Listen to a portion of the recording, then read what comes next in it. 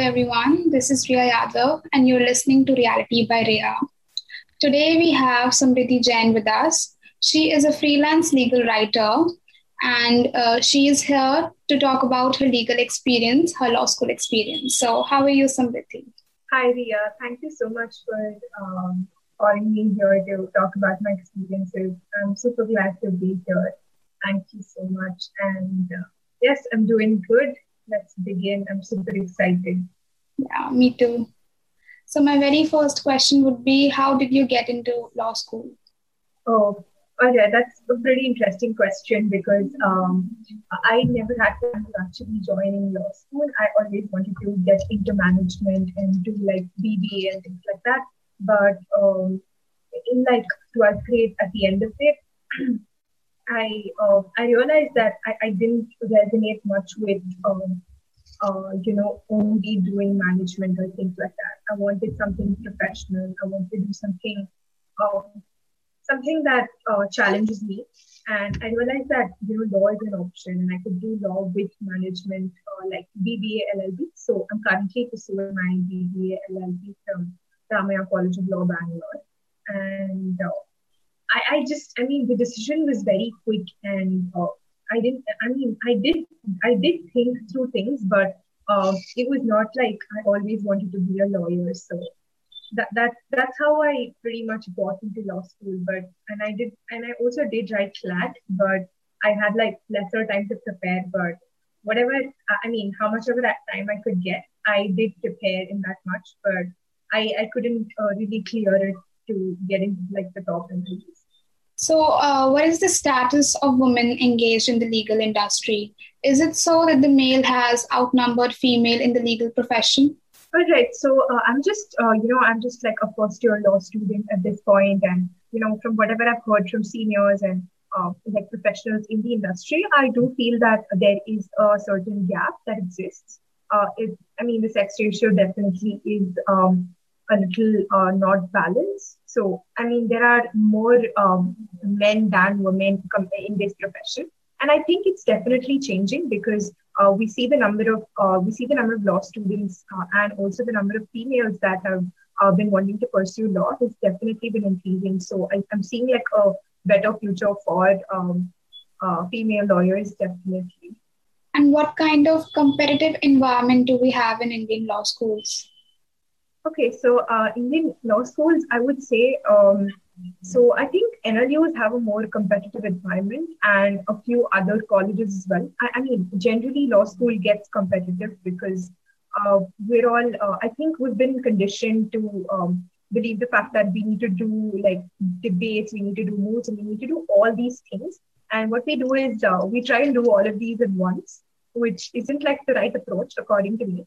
I think we should focus on like one or two or maximum like three activities at one particular point of time because that will help us navigate better through law school. And to talk about like the competitive environment, I think it exists everywhere, and we all just want to like outgrow our peers and things like that because, and a lot of people don't even share opportunities with their friends because they think that what if they grab the opportunity or what if they become better than the other person.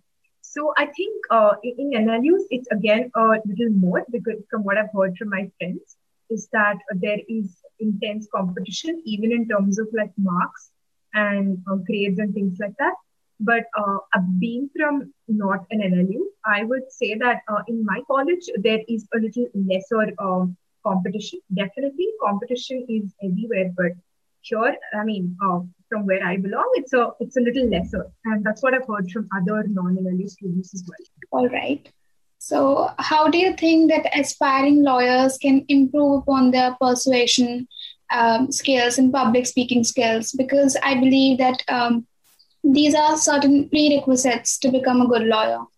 Yeah, definitely. I think so. I would like to take one myth that's always there, and from what I've heard from seniors and again lawyers in the profession who've spoken about it online and on social media, that argumentation or just public speaking isn't. I mean, definitely it's a skill that's needed for lawyers and law students, but it isn't something that's very it's not used as much as writing and reading, right? Because writing and reading are like the most important aspects of becoming a good lawyer per se. So like public speaking, definitely. How would you develop that? Is that I can share like my personal story of how I'm becoming a better public speaker is just through honestly, like I started my page on Instagram and I had another page before as well.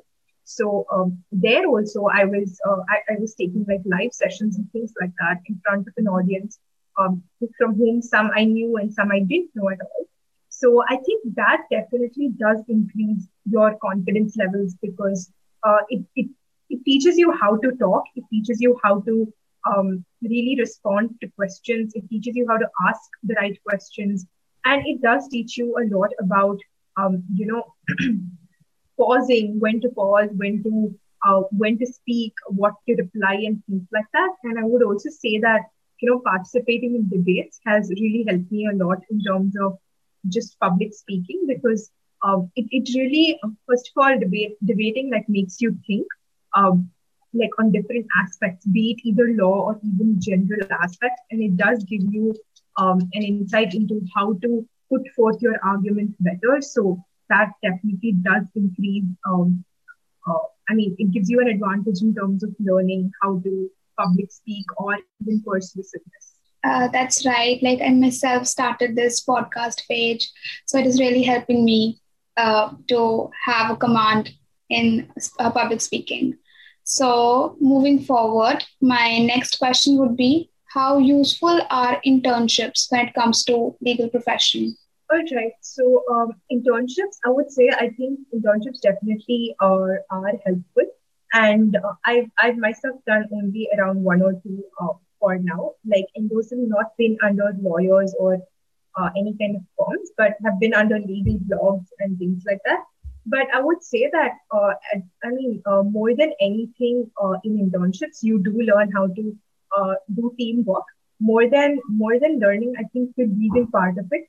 I think I would like to talk more about, learning teamwork, learning how to manage people. Maybe if you're assigned someone under you in like a senior internship, or if you are under a person, and how do you deal with that? How do you deal with like daily tasks? How do you manage? How do you like become productive and things like that? So those are like very important aspects of like internships will teach you all of that. And definitely like the legal part, they do teach you, you're involved in research, you're involved in writing maybe research notes, or you're involved in like maybe drafting a very small part of like a clause, maybe of a contract, like a very small clause of a contract, or, assisting your senior in something, or maybe when I go to courts to do my internships, maybe to, like read petitions and things like that would definitely be something. So I'd say internships are definitely a place to learn a lot. And most of it, I would say that, a lot of seniors don't really have time to devote to interns, because it sometimes gets hard because even they do have their responsibilities, and they have like cases and they have deals to work on. So I think we learn more by observing. When we, of course, when it's in the virtual space, it's a little difficult because of we don't really know what's happening on the other side, both the ways. So I think we learn more by observing in internships, just by observing what's happening, what people are planning, and things like that. So yeah, that's pretty much my take on internships. They do help a lot. Yeah, I think internships beside legal profession is important in all field of interest. Yeah, definitely. Yeah, right. Like this Sochcast? Tune in for more with the Sochcast app from the Google Play Store. My next question would be, what is the power of LinkedIn and networking? Because people nowadays are trying to make connections in different field of interest, whatever they are fascinated by. So is it some relevance out there? Yeah, I think LinkedIn is like one of the best platforms out there. Though it's not the only platform, there are other platforms where you can network and things like that. Like, there are a lot of conferences that that are being held online. So that's also possible. But I would say that LinkedIn is really a strong platform. You can directly connect with lawyers you want to work under. But I would say that in networking, people really get the concept of networking wrong. They say that you just message a senior asking them for an internship or a job, and that's networking. But actually, that's not networking. Networking is like building a relationship over a period of time with someone, so that maybe when you need help, when you need a reference, when you need like a recommendation, or when you want to intern under them, they would be happy to help you with that. So that's like it's a long term process instead of just going into DMs and going into their like messages and talking to them about sir or ma'am, I want to intern under you and things like that. No one will want to really give you an internship in terms of if you just directly go and ask them. Show them why you're the right person to really get an internship under them. The most important part of LinkedIn is to post regularly, is to post about things that you are passionate about. You can post about your life experiences. You can talk about what you do in your profession. If you're like, for example, a law student, you can talk about what you learned in class maybe, or what experience you had in a particular moot competition that you went to. Or you can talk, if you're learning drafting from a course, you can talk about that. If you've recently completed your internship under someone, you can write your learnings from that internship. And all of us like try and do a lot of certificate courses, right? So we can talk about, I did this certificate course from this place and how it helped me and things like that. And the other aspect of LinkedIn is to get internships and jobs directly, like clients coming to you to give you not exactly an internship, but if you're into freelancing, if you're into content writing, graphic designing, or anything like that, clients directly come to you if you post about things. So it's happened with me that I've consistently written about content writing on LinkedIn, and I've had like more than 5 to 10 people come and give me opportunities about for legal writing, for general content writing as well. Though the turnaround for people actually following up and things like that is significantly lesser, but the thing is, you do get a lot of opportunities. So what law students can do. So, for example, or a law student may want to write about has like or knows how to really do good research or graphic design. What they need to do is they need to talk about this skill on LinkedIn, and people will directly approach them. And what you need to do is, connect with people who are providing such opportunities and send them personalized messages to really, take the power of LinkedIn in your hands, because LinkedIn is super powerful in terms of giving you opportunities, and opportunities will never stop if you put like the right content out there. And yeah, that's pretty much about LinkedIn.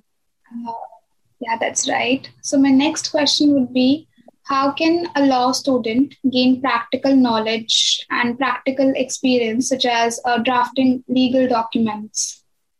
Okay, so I would say that drafting and things like that aren't really taught to us in colleges. Although we have like a last semester talking about drafting, reading, and things like that. But I've heard that they don't really help much. So I think there are a plethora of courses online in terms of how to draft. There are also a few YouTube channels who talk about drafting, how to learn drafting on your own, and things like that as well. But of course, you can learn drafting through internships. But again, I would say that seniors don't really have that kind of time to assist us in everything. So we can't really learn the max of it. So pursuing a course, according to me, is one of the best options that to learn proper drafting. And there are a lot of courses available online, so people can choose from that. They can, there are a lot of testimonials as well that we can have a look at. So I think that would be a good approach to learn drafting. And if you're again from a family of lawyers, then you can just approach your connections, and you can talk to people, or anything is possible if you do have a connections, then it gets slightly easier. Me being a first generation law student, I don't really know. I don't really have anybody in my family who belongs to this profession. But I've tried to make a lot of connections on LinkedIn. I've spoken to a lot of seniors and a lot of professionals from the industry. So and networking, I would say again. I mean, the point of networking comes again because, like I said, it's a long process. I started probably I'd say 6 to 7 months ago, and it's still going on, and it will continue to go on till I probably exit from this profession because I mean it's a completely ongoing process. I'm pretty sure you would agree with that. Yeah, that's right. I mean, with the help of networking, we can gain experiences about the people who have been involved in this industry for a longer period of time. All right. Yeah, definitely. Yeah. Like this Sochcast? Tune in for more with the Sochcast app from the Google Play Store. So my last question would be, in the bleak economic outlook, do you think that job markets for the lawyers is faring poorly? Faring poorly? Yeah. Okay, so I would say that, definitely this is a question I asked someone on my live as well. On my page, and the response, I will tell you the response I got, because even I agree with that, is that of course there has been these are like unprecedented times, and we've been hit with the pandemic, and people don't really have jobs at this moment, but there are new jobs that are being developed. There are a lot of opportunities that people are still not exploring.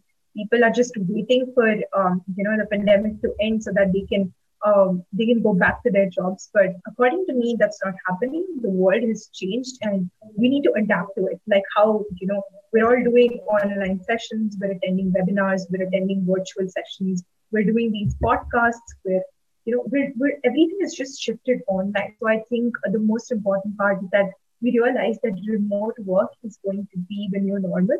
Though definitely, in-office work will continue because that is something that will continue to be there, cannot be completely removed. But I think remote work has already changed a lot of industries and everything to an extent, and that will definitely continue. So I would say there are opportunities for people who are ready to upskill themselves, for the people who are ready to invest in technologies, for the people who are ready to learn those technologies and operate them. And it's not technical coding or things like that. It's just basic, operating with platforms like Zoom or Google Meet and, a few maybe automation softwares for different types of contracts or things like that. But it's just about adapting ourselves and not being like, for now, example, court hearings are happening virtually. So lawyers should, really adopt it to the fact that it's happening online. Of course, there are certain logistical difficulties that arise, but that can again be, solved through a lot of different other mediums. So I think opportunities are always there. It's just about developing the right skills for the opportunity. Because I would like to give an example of how software as a service is a growing industry right now, but not a lot of lawyers have experience in how to deal with software as a service and how to deal with contracts and agreements in that area, or maybe it could even be data privacy, because we don't really have a data privacy law. So it could be things like that, or booming sectors like technology, because technology is like the biggest sector that could that lawyers can tap into. And there are a lot of other sectors as well, like I think IBC, the Insolvency and Bankruptcy Code. What happened was a few years back, everyone was talking about it, that it's going to boom. And right now, so many judgments are coming on the IBC. Everyone is talking about IBC, and it's like the most hot topic in the market. And a lot of specialized lawyers are needed for that particular thing. And for the people who adapted at that point of time, for the people who learned about it, read about it some years back, are now able to see those advantages. So I think it's the same thing for now as well. For the people who are ready to take COVID as a challenge, take it as a challenge to upskill themselves, to become better individuals by learning what's happening. be able to always have opportunity.